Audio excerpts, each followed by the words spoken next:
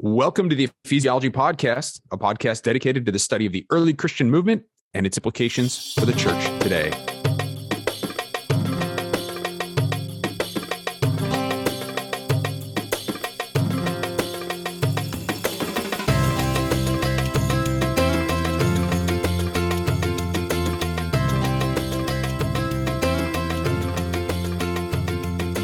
Today, we are with Andrew Johnson, Associate Pastor at Neartown Church in Houston, Texas. What's up, Andrew? Hey, man. And it's good to see I your am face. Matt Till. Thanks, brother. I am Matt Till in the urban sprawl of South Florida. Is that fun to say?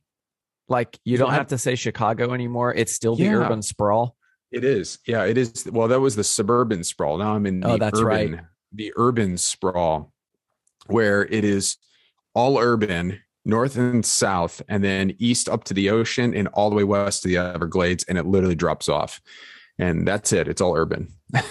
That's crazy. No suburban at all. Straight up, everyone's packed in. So, and everything's going vertical these days. So the places that feel more suburban, they're all just going vertical now. So all in the context of the fact that the sea rise level is expected to rise at least a foot in the next decade or so, maybe. Oh, so you have a foot. We that report just came out yesterday, right? Yeah, from NOAA, because it came out for us too. I think we've got. I think it's significantly going to rise by 2050 on the coastlands. Yeah, 2050. That's right. That was 2050. Yeah, yeah. So all the things down, us coastal folks now. So, but we moved for the weather and a number of other things, but it's good. We enjoy it. And in all of its complexity. So, right. That's good stuff. Where is Michael?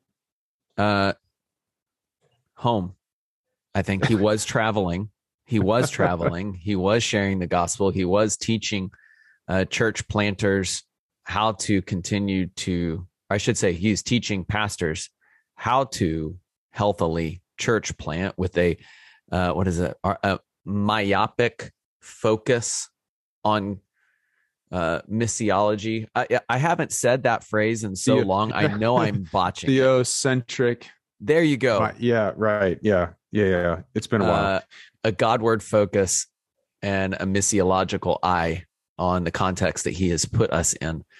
And he was doing some training, and now he is back home.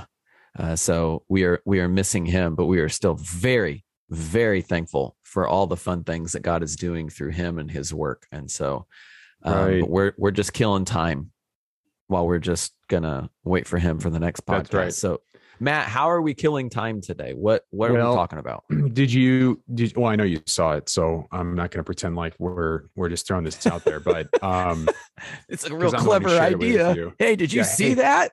I'm going to be like hey, did you happen to do this? And then we're going to vamp on it for an hour, as if we were just kind of pulling this out of the blue sky.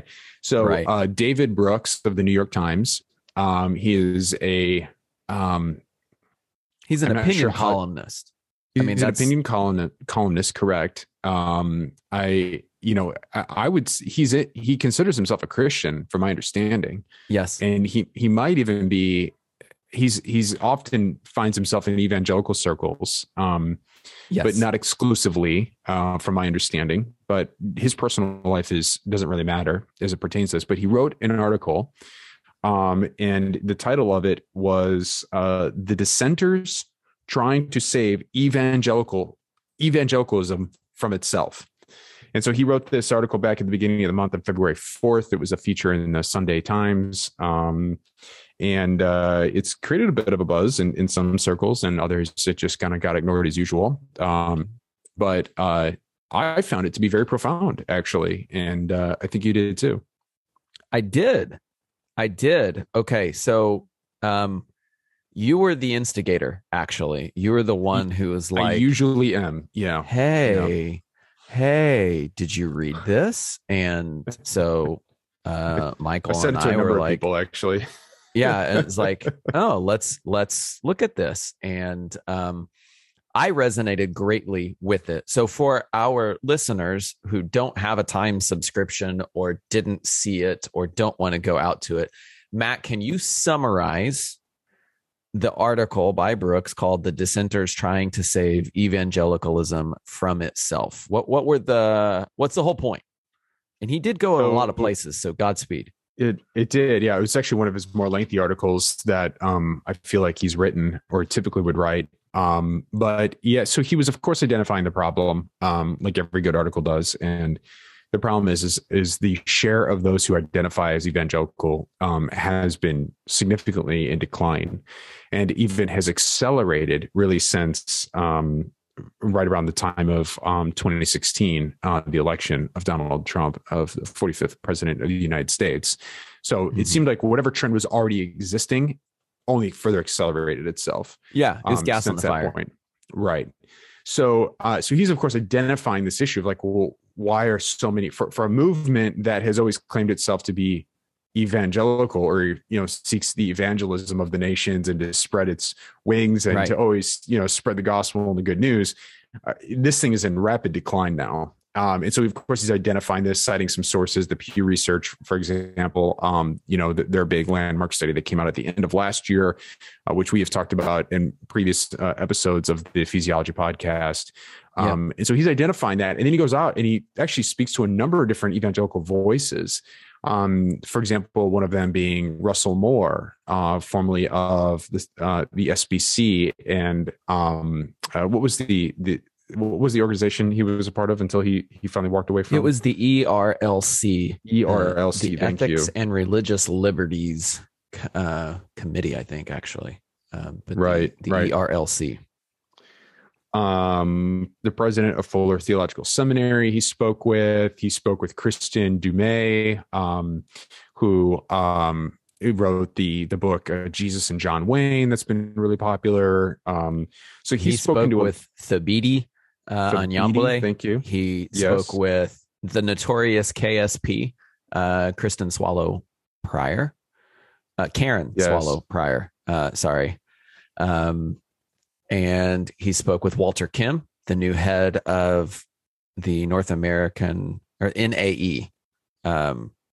What's the North American Evangelical? I don't want to say society, but that's what the NAE is. So they spoke with him.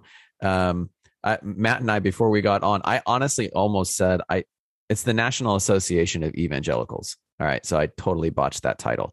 I thought to myself, I should write down all of the people that he talks to and name drops on here, because I'm going to forget.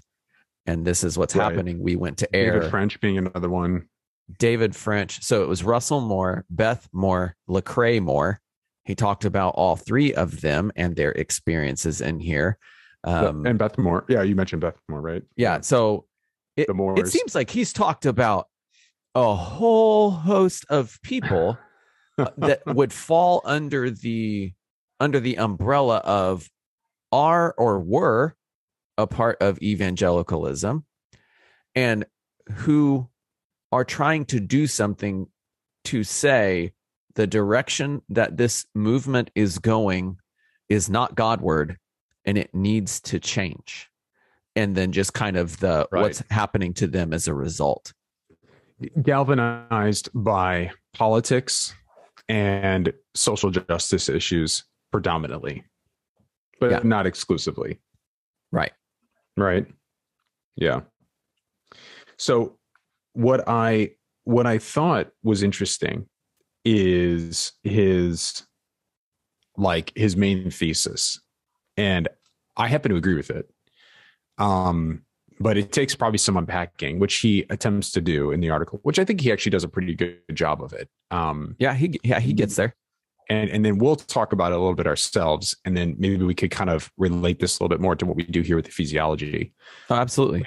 But he says this: power is the core problem. So if we were to look at all of the other issues at play, right? Whether it be political, social justice, why is evangelicalism seem to be splintering? It's different, he just simply says it's power. Power is a core problem, and he goes, there's the corruption of personal power that's occurring, right? Which of course we've seen. I think we had multiple episodes on the rise and fall of Mars Hill. There's a perfect example of that. And then so you've got the corruption of personal power. And then also partisan politics get played into that as well. And then, of course, just other types of influence and who has the power, who has the authority, who's going to claim the culture of its own, you know what I mean, and exert its influence. And he goes on to even say, well, first of all, do you feel that to be the case? I mean, would you agree, like, you see the evangelical church as being a movement that seeks its own power? If you talk about what do we see today, and I think that's where we're at least starting, right? He's talking about kind of a historical rise. Again, Kristen DeMay's book, Jesus and John Wayne, spends a whole lot of time talking about some of the history of evangelicalism and noting that history, noting that rise. How did it come about? Who were the main players?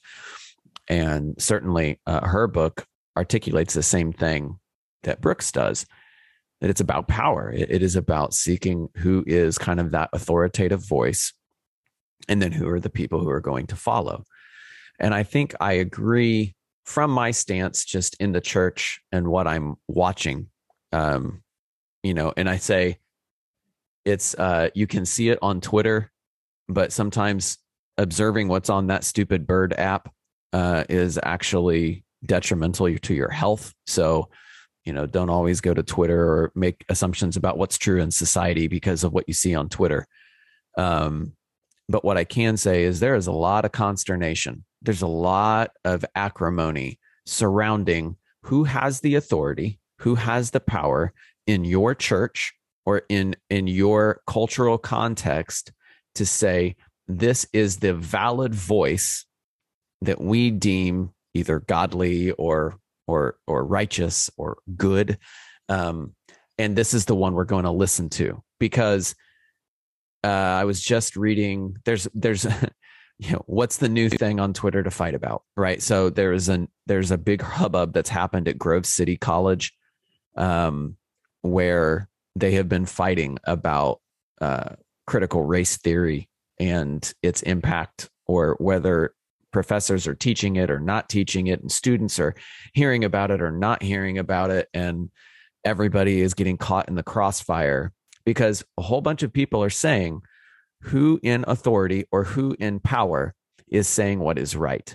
Well, I don't like what you're saying, and I think you have power, so I need you to stop saying this, because it makes it seem that we have to follow what you're saying, and we want the power.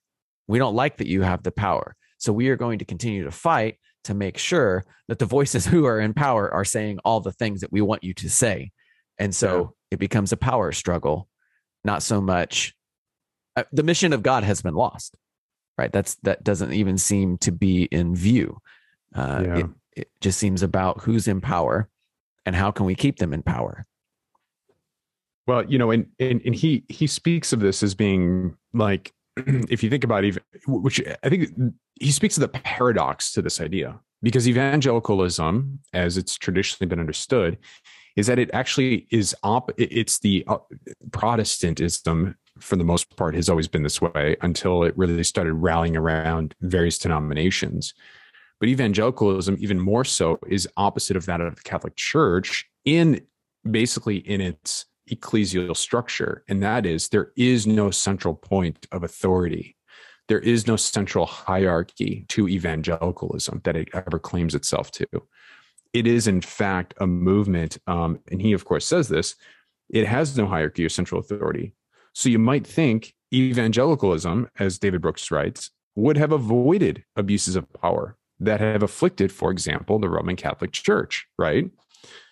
And he goes, of course, that the paradox of decentralization is that it has often led to the concentration of power in the hands of highly charismatic men who can attract enthusiastic followings. And so because of that, this is the paradox, that while you've created this like splintered network of independent Bible churches and evangelical churches and these other kind of like little tribal type denominations, in a whole, how the organization, how the whole structure and the movement itself operates has become rallied around the charismatic individuals, and specifically men historically. And so he actually makes a claim. He goes, evangelicalism, it's a populist movement. Mm-hmm. And I'm like, whoa, that's pure politics. Populism is this idea of a political movement that rallies around an individual, mm-hmm. and goes with seeks. It's a popularity contest. It's high school all over again. Mm-hmm. Well, let's even hear. This is something that's popping into my mind with something you just brought up. And I think this mm-hmm. is a little on the funny side. It actually strikes me a little bit like that divide between Catholicism and Protestantism. The issue was the structure is the problem, right? Because of the structure of Catholicism, power is held within a few people's hands. And so that's who has the power. And so Protestantism, in a way, says, hey, no, we need to spread the power. The common people have the power.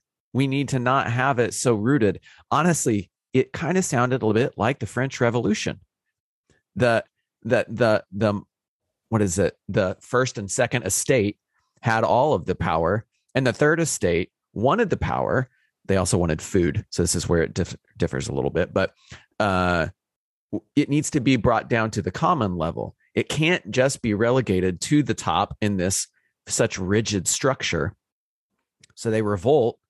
And now all the people who have the power in the third estate, guess what they do? They go crazy. They start chopping people's heads off, and it goes a little wacky with the French Revolution. And so Protestantism says the structure is the problem. The structure is the problem. And then when we get the power, and evangelicalism says the structure is the problem. The structure is the problem. And now guess what? We have a structural problem because it was about power the whole time. It was about a popularity contest. It was about populism. It was about, hey, it's not about structure. It's about, hey, I've got the best ideas. Come follow me. Come look what I'm doing. And now that I have your attention, now do what I want you to do. Ooh, right there. Replay that. Hit that like 15-second back mark real quick and listen to that again. Like that's once dangerous. You've got the power and the influence, it shifts to now do what I want you to do. Now we're into authoritarian regimes. Okay, so for our listeners who are not like, they're going to, first of all, they're going to label us as woke, and then secondly, they're going to they already did, stop listening. So don't worry about it. And then they're going to stop listening to us. So Matt, let's play the devil's advocate. If somebody is in leadership, they have power. The devil doesn't need an advocate. Brother, the devil don't need no advocate. You've been in Florida already too long. So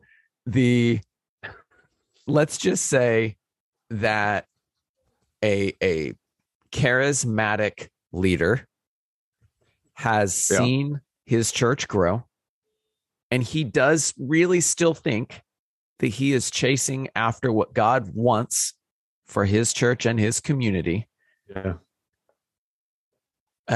I'm trying to say, what's the positive thing? So we're not just painting all big churches or all charismatic leaders as power hungry individuals who are just trying to make everybody who is a part of their church do what they want. Because I don't honestly believe that, right? I don't honestly believe that everybody is just out to force everybody to do what they want, right? 98% of the population, 95% of the population. Let's give yourself 3 seconds. You can come up with some decent mega church pastors who aren't all about themselves or their brand. I agree. Yeah. So I kind of want to say this is I guess maybe the whole thing has always been there's a seedy underbelly, but that makes us feel okay about it because that makes it sound then like 90% is totally awesome and great. And there's only a few quote unquote bad apples. When in fact, what we are saying is the whole thing that it's built on is actually the bad apple. And there are a few people who haven't gone that way. But sadly, it always feels like it's just a matter of time. The old adage is that power corrupts, right?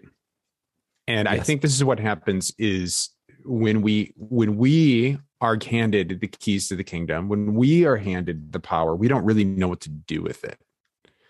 And we feel threatened by the fact it's the Lord of the Rings. It's once you have the ring, you don't want to give it up because you just don't know what's going to happen on the other side of it. You've touched the power, you've touched the ring, you've held it, And so I think that there is this sense of this is kind of just normal. It's kind of it just happens. This is kind of our, we're not meant to hold this kind of and wield this kind of power and authority over others. And we're reminded again in scripture, we're reminded again in Ephesians 1:22 that God has put all things under the authority of not Andrew, not Matt, not Michael, not ecclesiology, not your denomination, not your pastor, not the Pope, but actually under the authority of Christ, and has made him, Jesus Christ, the head over all things, including the church. Now, so I think what happens is when we as leaders come in and start claiming this kind of level of authority, we then begin to use it to dictate law, to dictate behavior. We're now back to moral majority. We're now back to culture wars. You're not doing it the way according to God's obedience, right? And we're just all going to live happily and ever after. And we're very uncomfortable with diverse ideas, diverse thinking, and we're very uncomfortable with ambiguity and also pluralistic societies, right? And so those are the things that kind of rub us the wrong way. And this is how we start to divide again. So it seems to be a bit cyclical, right? And so this has been, though, I think exactly the problem, though, is that we have created this, like in the quest for, like, the Pope has too much power. The church, the institutional church, going back to the Reformation, has way too much power. So let's take the power away from them. And let's claim it for ourselves. And by the way, we found our excuse and we found our reasoning in scripture, which we believe we hold to as being more authoritative and which we believe is more, is the better and the more righteous way to live, right? And we've just repeated the cycle all over again and in different ways. And this time we've claimed, we've aligned ourselves with political movements. We've created, different institutions, and now we're kind of warring against each other. And there is something to be said about the initial institution itself that I think is maybe worth rescuing. And this is where David Brooks is going with his article of, like, well, how do you rescue it from itself? Because it is divulging, it's falling back into this kind of populism, most charismatic leader who is going to claim the higher authority and the true righteous way of life. And yet it's aligned itself so much with political movements and other things that just are sometimes where one person would read completely contrary to scripture. So yeah, this is the challenge that we face now. I think one of the things that, I was playing that devil's advocate. I wanted to ask that question, and I appreciated how you are articulating it because it brings to mind.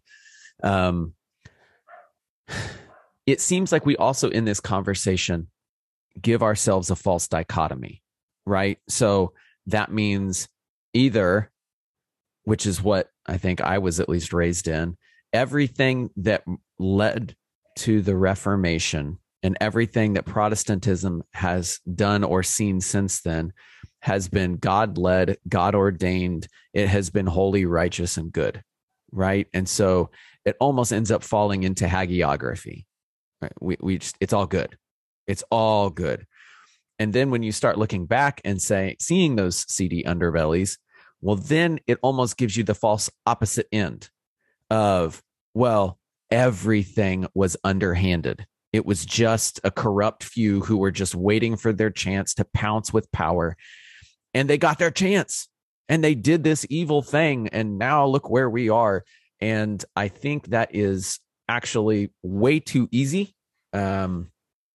It's way too simple to paint a brush so broad as to say either it's all good or either it's all corrupt.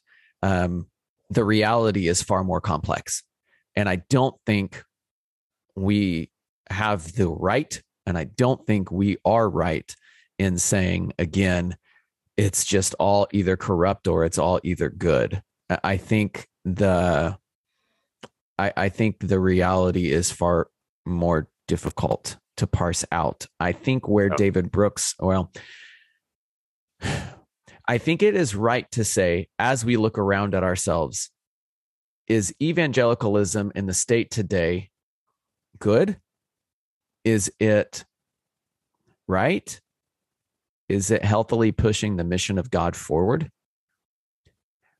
Because if we say no, and as you stated, is there the origins are worth saving, then let's go back to that and say, what about its start was good and worth pursuing? So should we ask, is it worth saving?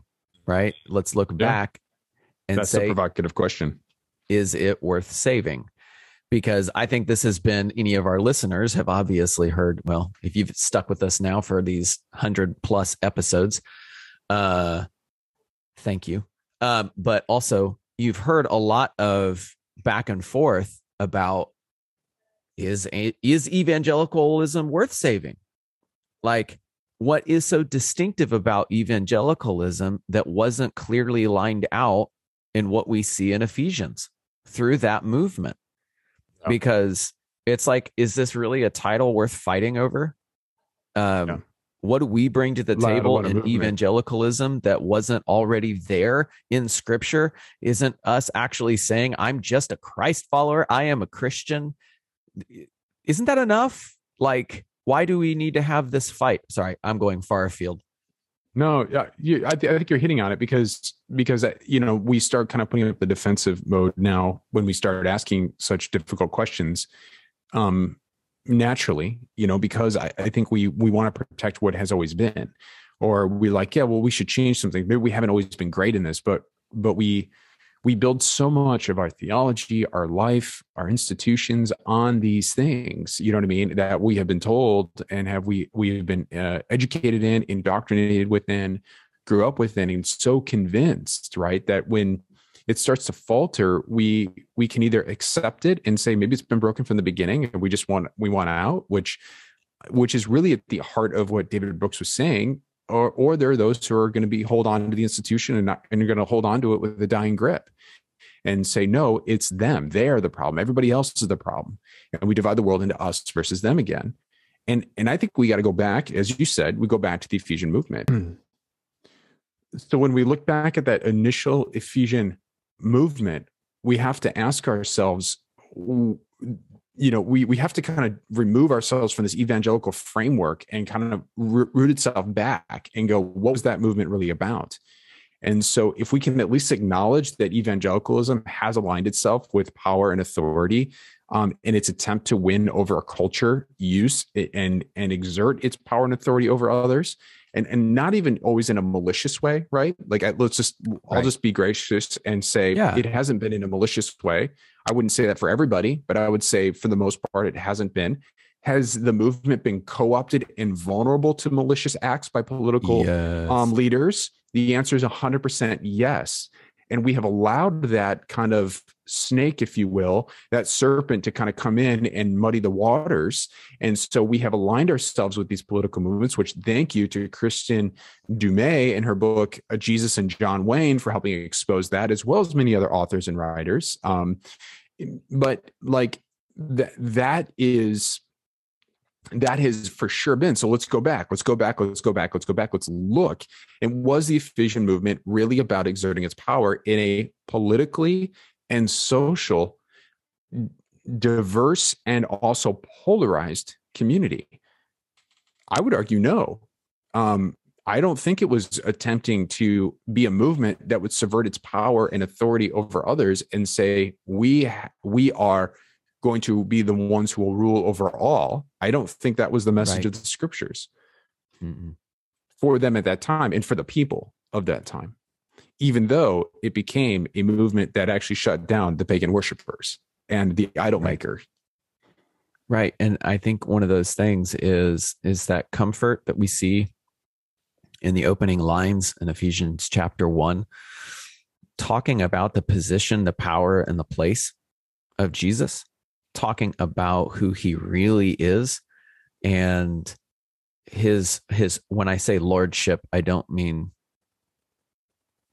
like he is the ultimate master. He is the top dog. There is no one above him.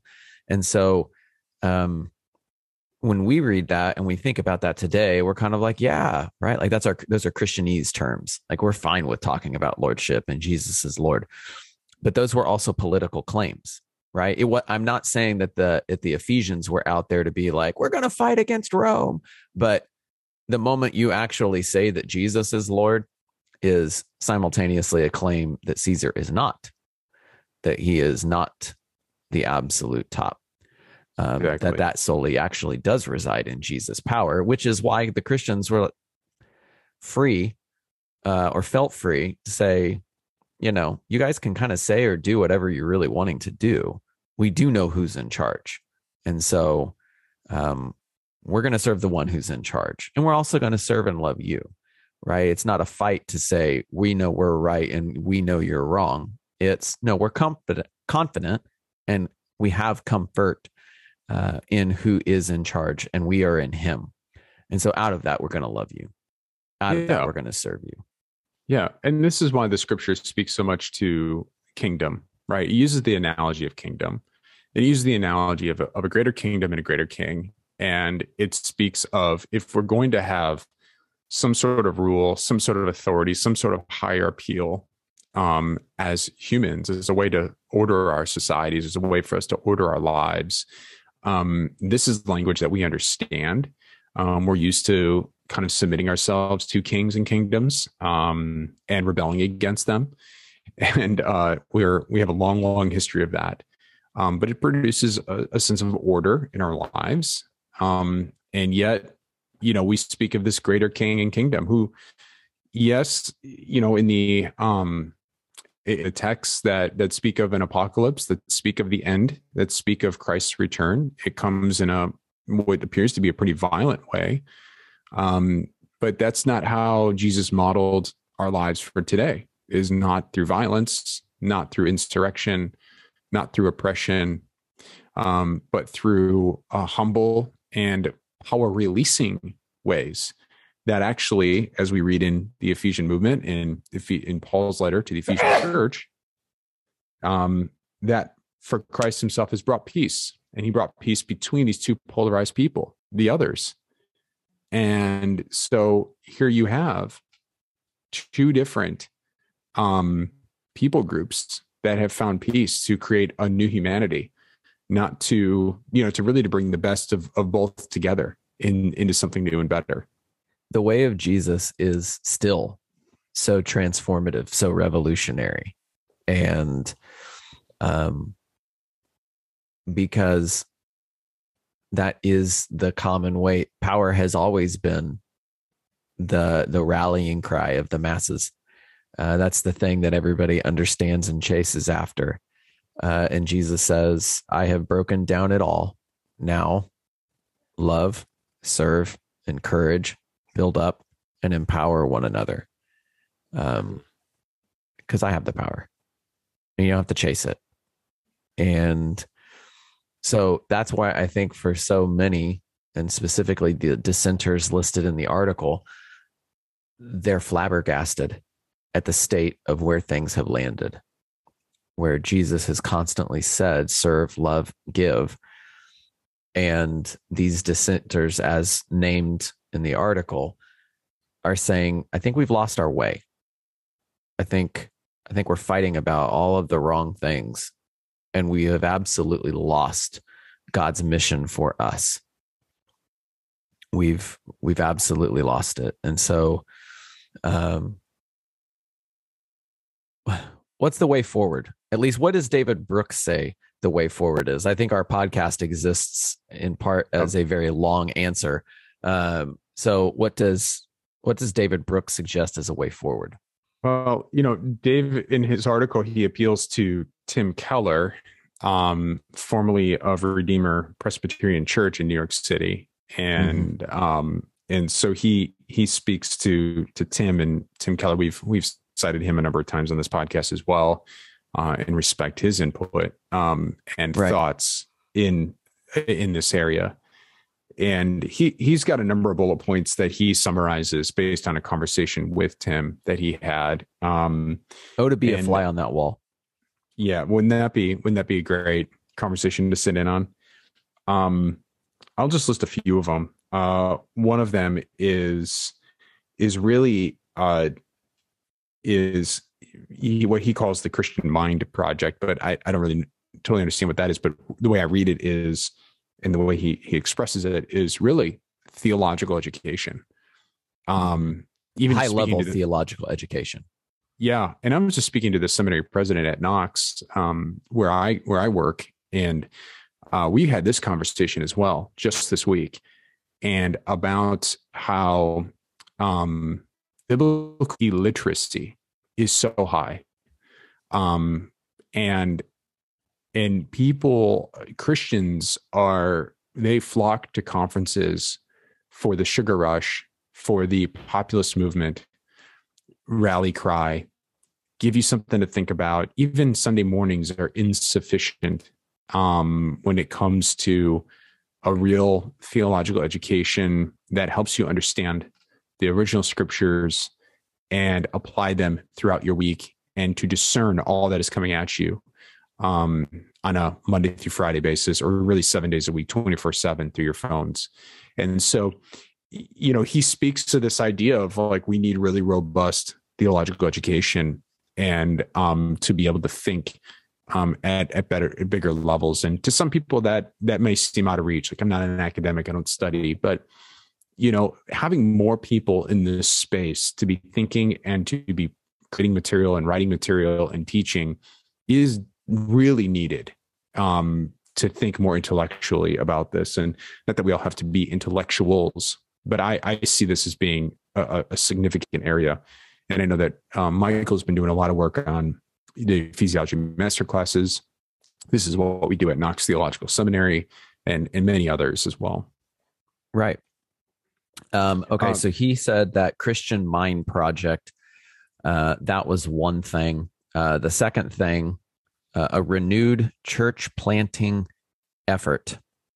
That was the answer Keller is giving. Redeemer City to City exists already to see that carry forward. How do you see this as actually a valid way to reshape and renew evangelicalism? Yeah, I don't know. I'm kind of like, having been a church planter and kind of in this new arena right now. I think we've talked about this before here with ecclesiology, but I kind of wonder if Tim Keller would think differently about church planting. He's still obviously beating that drum. He's written a great book on Center Church, which has kind of become a bit of a manual for a number of people who are in the church planting world. But I kind of wonder if it was written in a time that doesn't exist anymore. And so I think how much of it would need to be changed, how much of it would be adaptive, how much of new church expression, I think we really got to tear down a lot of the assumptions there. David Brooks doesn't go into this. This is merely bullet points at the end of his opinion article. And I'm sure if there was further conversation about that particular issue, we would get into the nuances of it. I don't think church planting is bad. I just think that our approaches have got to be radically rethought. Otherwise, we're just going to keep reinventing this same wheel rather than inventing the non-wheel. We need something that's not a wheel anymore. We need something that flies into space. Wow. I don't think we have time to unpack the spaceship. No, we don't. No, we don't. We need like the SpaceX version, the galactic or the Virgin Galactic way of travel now. You know what I mean? It's like we can't be sufficient with cars and automobiles and horseback and just regular commercial airlines. We need something that's gonna fly us into space and around the world and into the moon and into Mars. I mean, that's the level of thinking we need. And sometimes it's going to be big and expensive, and other times it's going to be really granular. Yeah, and I think that granular is there for the win. I think part of this inventive. I guess I don't want to paint this picture. We need these giant like rocket ships, but rather we need to be thinking so far outside of the box that it kind of reinvents how we perceive the world and how we perceive what we call church, and so that would be a whole other topic. But well, no, and I think you're spot on, and I think that's worth, again, not innovative. Us spending time today. Well, we've talked about innovation and the need for innovation in your context over and over again on ecclesiology. I just think where some people might fight against it, right? They might hear you say church planting, and like, what? That's a heretic. Or when Michael might say the same thing, then they're like, Michael's a heretic. I think the reason that everybody is so they have that knee-jerk reaction is because we do look at Christ, we see what he commands us, and we see, we play that same clip, what was his plan? To save the whole world. It was his church. And so it's his church. If you're the church needs to be everywhere. Church needs to be out proclaiming this good news. And so when you say something like, I don't think church planting in its present form is the answer, everybody might get like really scared. And we're just saying we actually fully and completely agree with Jesus, but we're just saying, hey, can we call time out? Have we already filled in with a pre-understood definition of this is what the church is supposed to be? So when we say the answer for the world is the church, we haven't actually slowed down and said, can we actually still hold the statement as true, but say we need to be innovative in what it looks like, and it can't always look like this 2x2x2 box that is fully packaged and ready for every single context worldwide. We've said that Jesus is the answer, and the form of the church might look different. Yeah. So I think these 2 points that we've kind of vamped on a little bit, I think are summarized in the rest of his points too, in different ways. One of which is being new campus ministries, InterVarsity, Young Life. They were YL baby. Yeah. Like those were all like really like influential in the campus arena. A rethinking of those, a reinvigoration of the campus ministry, Protestant social teaching. Wow. Public theology. You know what I mean? Like this has been, I see this as an emerging, growing area in evangelicalism as a whole. Protestant versions have not been, have really been out there necessarily. And how do we speak into the social issues of the day? Faith and work. Faith is not just for Sundays. Keller suggests there should be more education programs on how Christians should show up at work and in the world. I got to tell you real quick, this is kind of a cool thing that I'm a part of now down here in South Florida. It's called Life Work. It's through the National Christian Foundation, and it's actually really neat. It's a once a month. I don't know if you're part of like a local business organization or a chamber of commerce, you might be used to going to a mixer where you have business people together and you might have a guest speaker to come in. It's really the same, you get some free drinks and things like that. It's kind of the same concept, and it's been around like some Christian teaching and integrating faith and work together. And it's been kind of a cool organization to be a part of. I'm actually about ready to go get lunch with the organizer of that the second we're done with this podcast. So that's actually been kind of a neat space to be a part of. And I think that we need to see more expressions of that throughout the country. I would agree with that. I think that's hilarious. So you're a part of an organization down there called, you said Life Work? Life Work, yeah. Starting Sunday, we're starting a new sermon series called Work Life. There you go.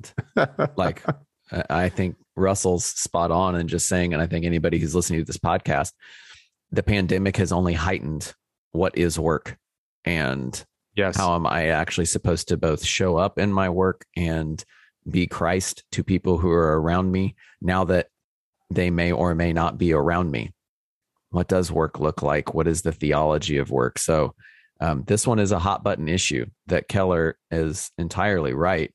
We need to get back to the building blocks on this one. Yeah. The other one he mentions is racial justice, that we need to be speaking into and on these issues.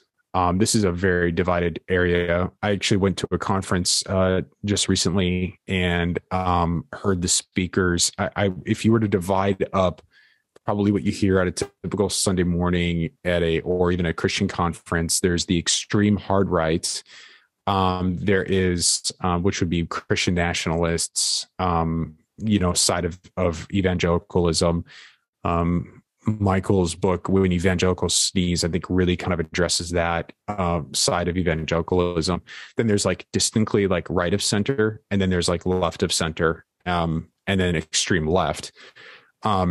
If you were to kind of look at it at a political fit, politically, but also liberal theology versus conservative theology, and the toxicity of both on each end of the spectrum. This conference was distinctly right. And unfortunately, the rhetoric has moved, and this was part of the issue, is they were speaking on racial justice issues, amongst other things, and worldview issues. But here's where the divide is occurring, even within evangelicalism, is you have those who are distinctly right. And what they do, what is happening, and I'm trying to avoid this language myself, is us and them, or using words like they, but what was spoken was actually a clear division of us and them. And unfortunately, what's happening now is, from my experience, is we are going to tell you how to think on this issue, and anyone left of us is to be demonized, and anyone to the right of us can be forgiven. And that is the language that's being said and a bit like through the lines, but it's quite evident. And I think it's becoming more and more dangerous, because social justice issues naturally always occur left of center, not right of center. And so if we're going to have a real conversation about this, we have to be able to say it's okay to go left of center for a little bit, and we got to venture into those waters, and we've got to start to have those conversations. But otherwise, if we're going to keep doing this us and them thing, this thing's doomed from the beginning. Right. It's a fight built into it. Yeah, that's my little sidebar there. But and then what are the last two on there? Are you looking at it right now? It says a strategy for a post-Christian world, which is the innovation point that I think we've already hit. Yeah, right. And then lastly, I think you touched on it. Keller's last point is spiritual formation. Like is it New City Catechism? Is that what he put out? Yeah, New City Catechism. It's basically a rework of the Heidelberg. Yep. And, Keller, and I say his ilk, it makes it sound like something disparaging, but, we in the evangelical church, because we separated ourselves from a hierarchical structure that actually had any consistent form to it, we have lost out on what does it look to catechize the next generation. That's a very, very high church word. So we say disciple. What does it look like to disciple the next generation? But each of us are taking our own stabs at it. And it's like we keep trying to reinvent the wheel. It feels at times. And so we don't have a way or a complete understanding on what spiritual formation looks like. And so we're all just going to keep trying again and again and again and missing. Yeah. And I think if we continue to allow ourselves to be persuaded by the populism, what is popular, the culture wars, political ideology, we're never going to get this right, period. And whatever gains we think we're making, I think are at the end of the day are being lost. And while some things we may support may look very liberal and Democrat, and other things we may support may look very conservative and very Republican, at least as it pertains to the West, as it pertains to the United States. Right. And honestly, some things that we may support that look a bit socialist. I mean, Marxist maybe to some people. I mean, scary words, but maybe there's just certain things that when Jesus, when the first church got together and they started sharing all their things, it looks like, wow, that sounds a lot like, early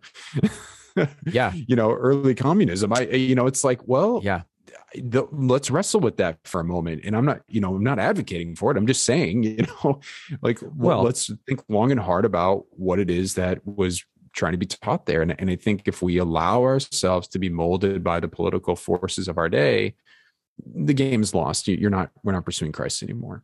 Right. Because we're off center, right?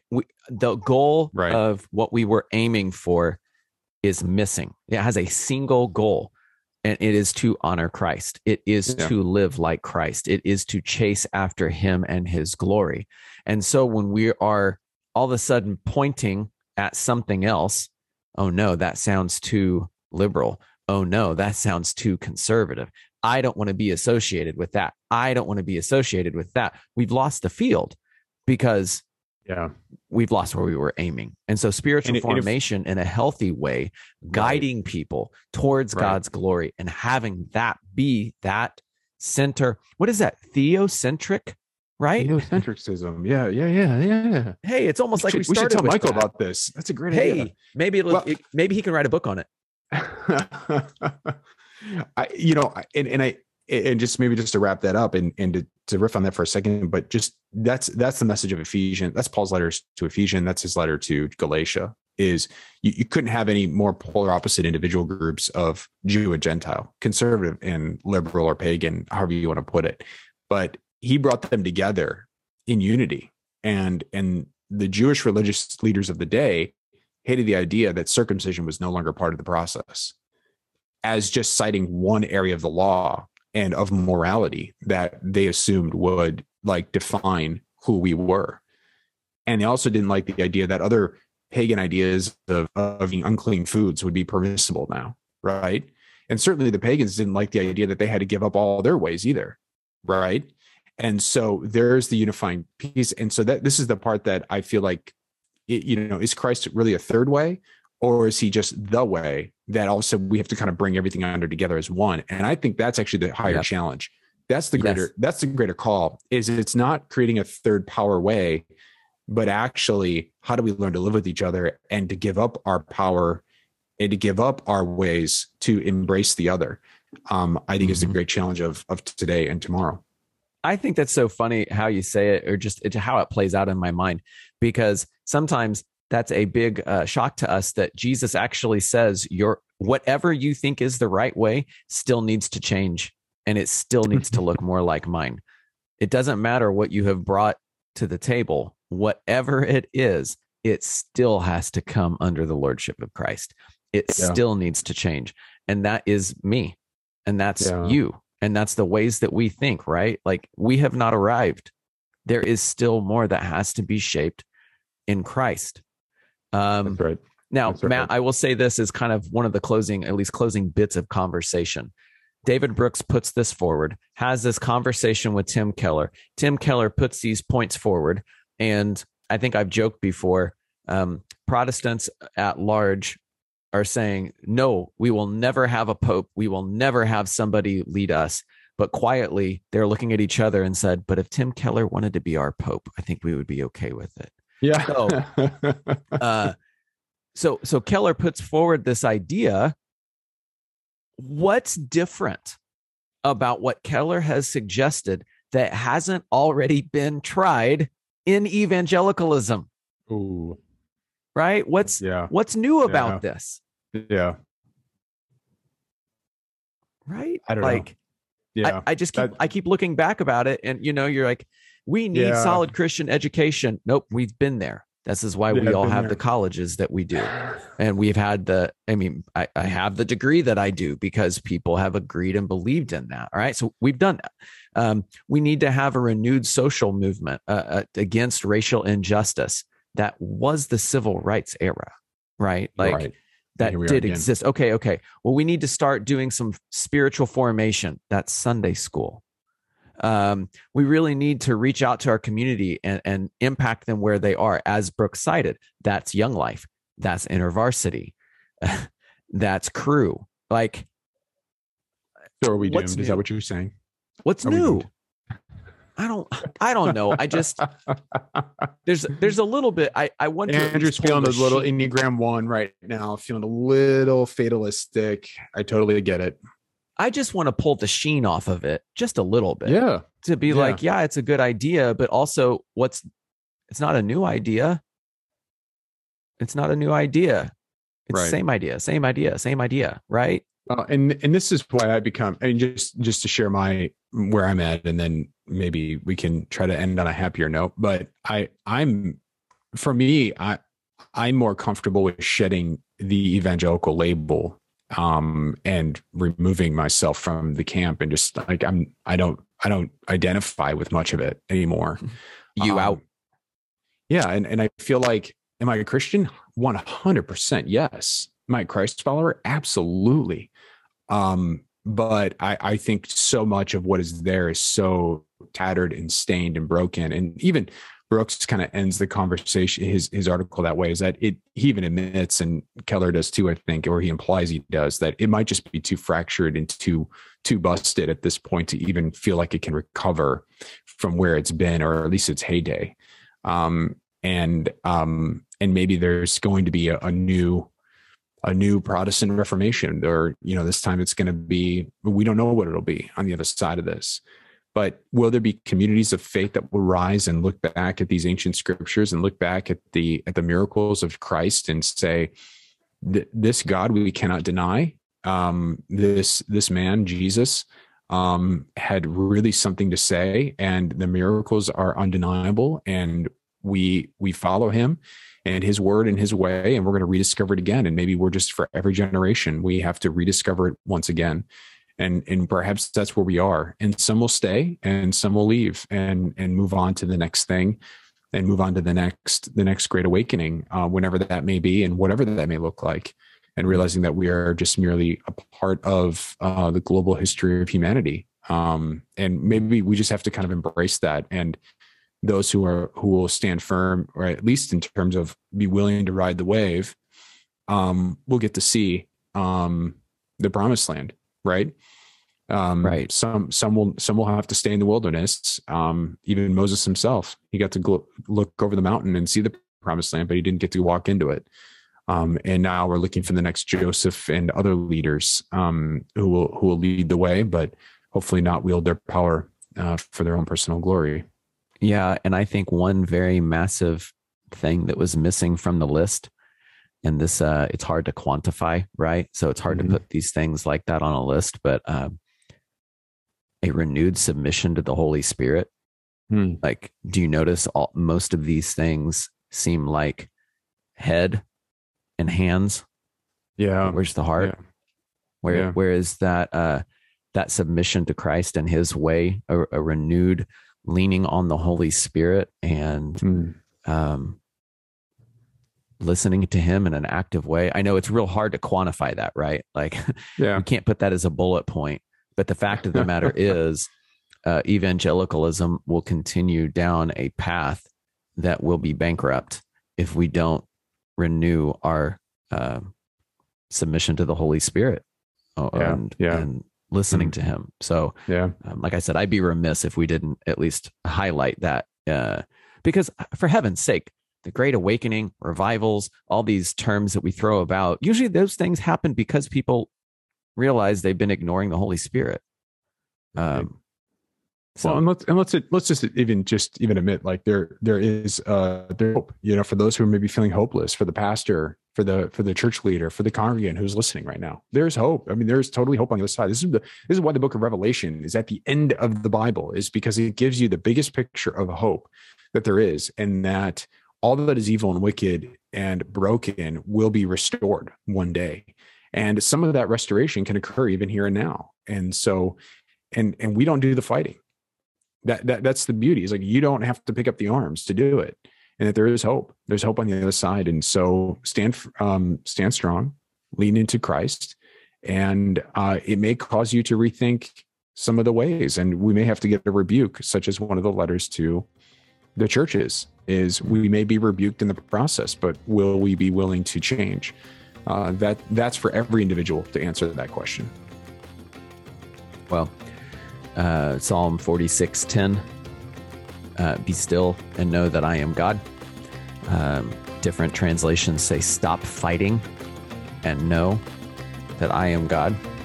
And I think landing on that theocentrism, missiological theocentrism, for not just ecclesiology, but for the church today, is a pretty safe space to be. Keep our eyes focused on him and rest in that hope. Well, the article we discussed today was The Dissenters Trying to Save Evangelicalism from Itself by David Brooks from the New York Times, and that was published on February 4th, 2022. Yes, and if anybody who was listening are friends with all of the dissenters, if those people want to come on the pod, we would love to have them. So come one, come all, come on the chat.